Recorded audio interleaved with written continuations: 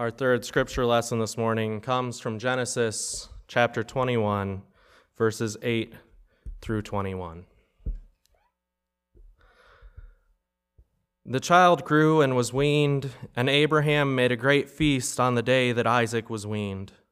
But Sarah saw the son of Hagar, the Egyptian, whom she had borne to Abraham, playing with her son Isaac. So she said to Abraham, "Cast out this slave woman with her son, for the son of this slave woman shall not inherit along with my Isaac." The matter was very distressing to Abraham on account of his son, but God said to Abraham, "Do not be distressed because of the boy and because of your slave woman. Whatever Sarah says to you, do as she tells you, for it is through Isaac that offspring shall be named for you. As for the son of the slave woman, I will make a nation of him also, because he is your offspring." So Abraham rose early in the morning and took bread and a skin of water and gave it to Hagar, putting it on her shoulder, along with the child, and sent her away. And she departed and wandered about in the wilderness of Beersheba. When the water in the skin was gone, she cast the child under one of the bushes. Then she went and sat down opposite him, a good way off, about the distance of a bow shot.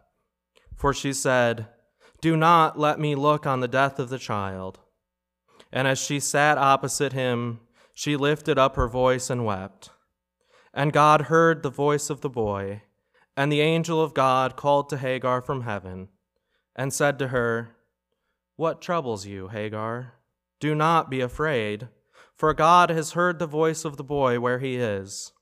Come, lift up the boy and hold him fast with your hand, for I will make a great nation of him." Then God opened her eyes, and she saw a well of water. She went and filled the skin with water and gave the boy a drink. God was with the boy, and he grew up. He lived in the wilderness and became an expert with the bow. He lived in the wilderness of Paran, and his mother got a wife from him from the land of Egypt. The word of God for the people of God. Author of life, we thank you for your words this morning, and we ask that your Spirit dwell in us and among us as we reflect on your words so that they might transform us in heart, mind, and soul. Amen.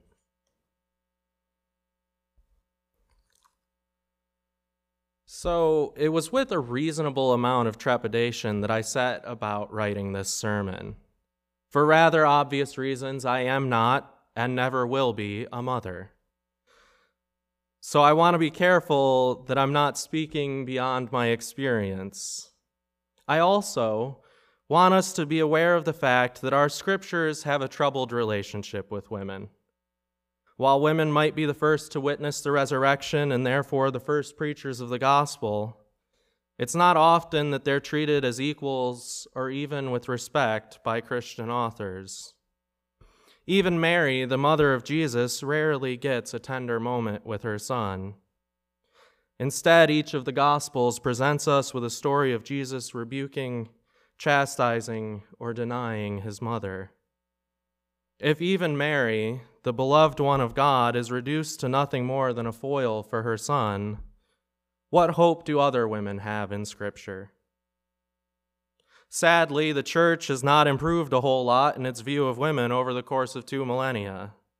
It's still a widely held opinion that women have no place leading or teaching in the church, despite, as I have just said, the fact that women were the first to proclaim the gospel, despite the fact that when Jesus is in the house of Martha, she is engaged in diaconia, meaning ministry, despite the fact that many of the patrons and deacons of the early Jesus movement were women like Prisca and Phoebe.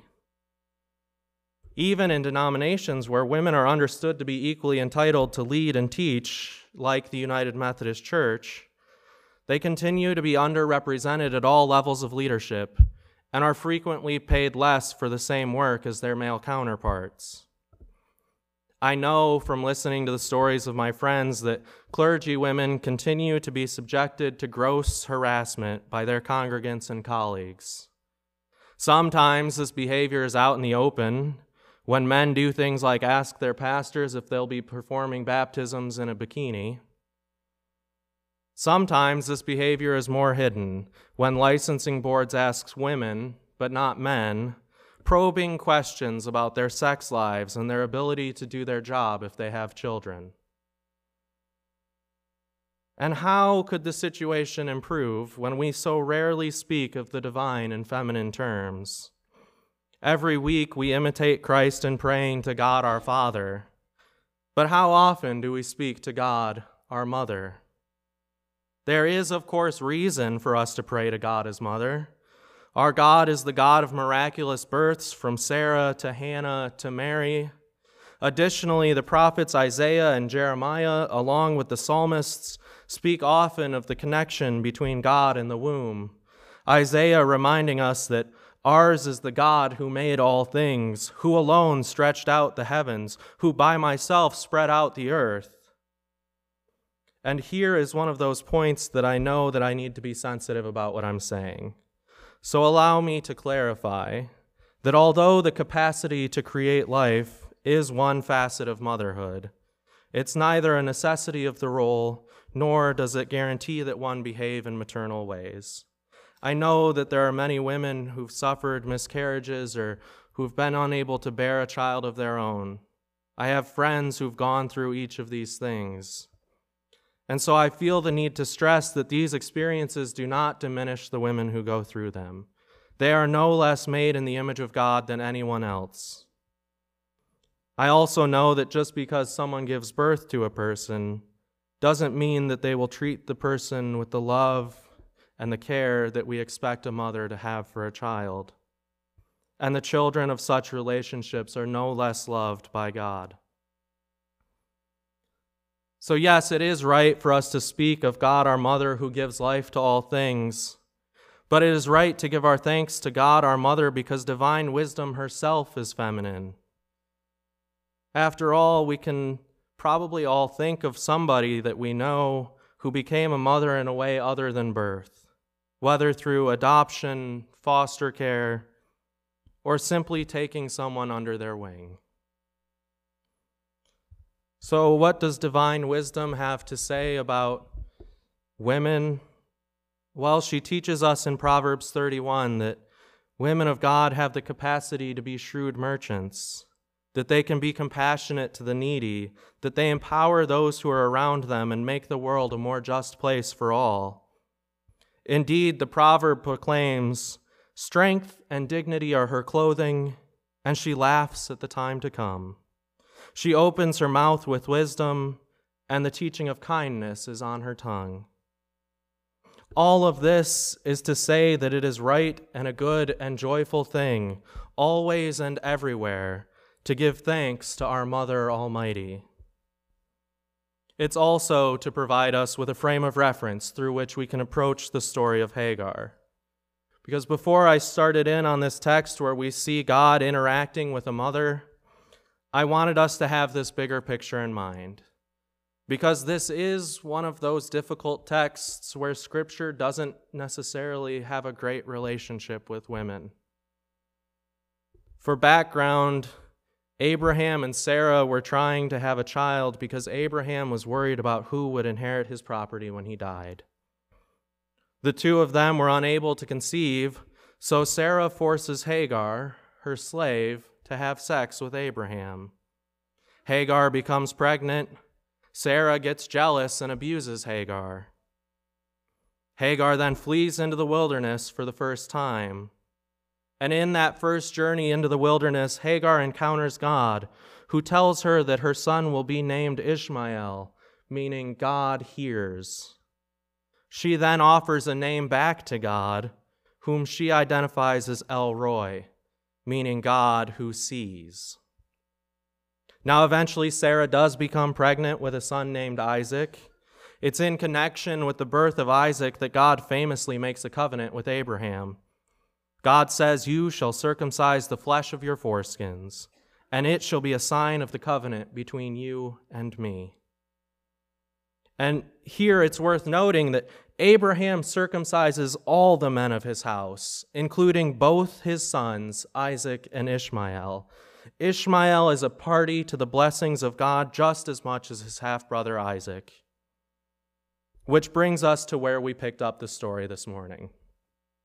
It eventually occurs to Sarah that if Ishmael is around, then two things are true. Isaac will at best have to share the inheritance with Ishmael. And perhaps worse, Ishmael, being the older son, stands to receive the better part of the inheritance. So again, she ensures that Hagar, the slave-turned-wife, is sent out into the wilderness. This time, Abraham approaches God not on account of Hagar, but on account of his son Ishmael. God assures Abraham that Hagar and Ishmael will be cared for, and so they're sent into the wilderness with a single skin of water and some bread. Now, unsurprisingly, a single skin of water doesn't last long in the desert, and it runs out.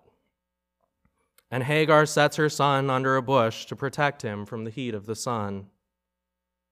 She then walks away and says to the God who hears, "Do not let me look on the death of the child." And she weeps. Alone in the desert, with nothing but her suffering, she lifts up the only prayer she has left, tears and sobs. And Ishmael must have called out as well. We do not know what he said, but we know that God hears his voice. And the God who sees spoke once again to Hagar.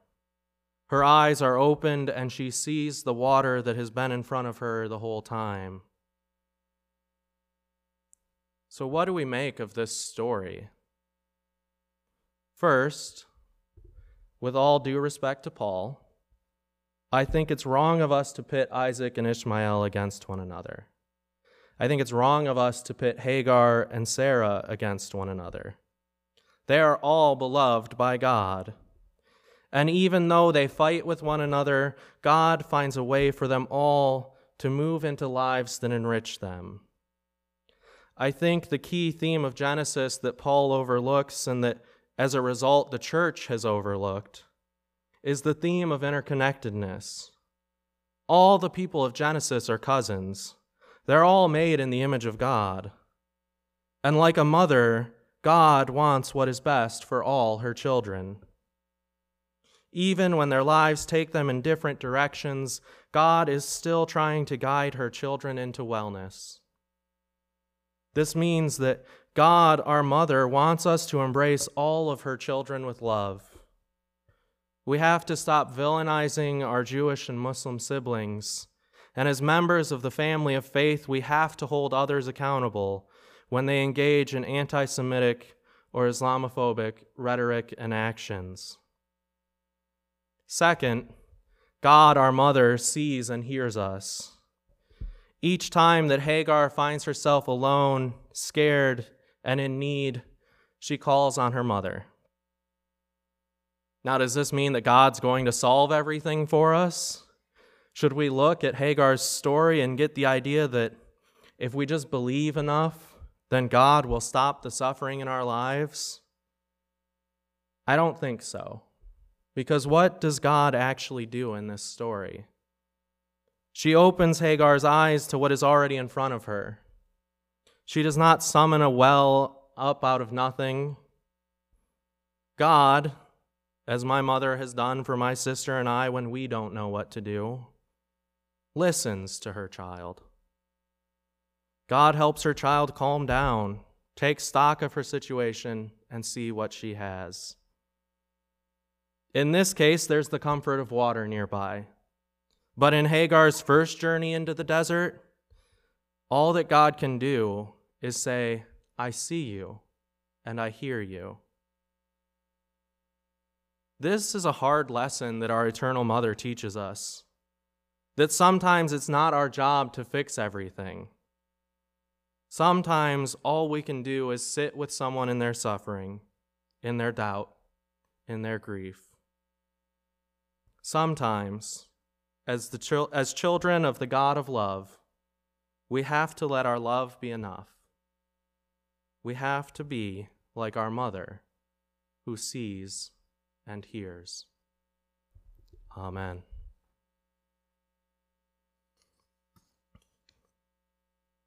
Would you please join me in prayer?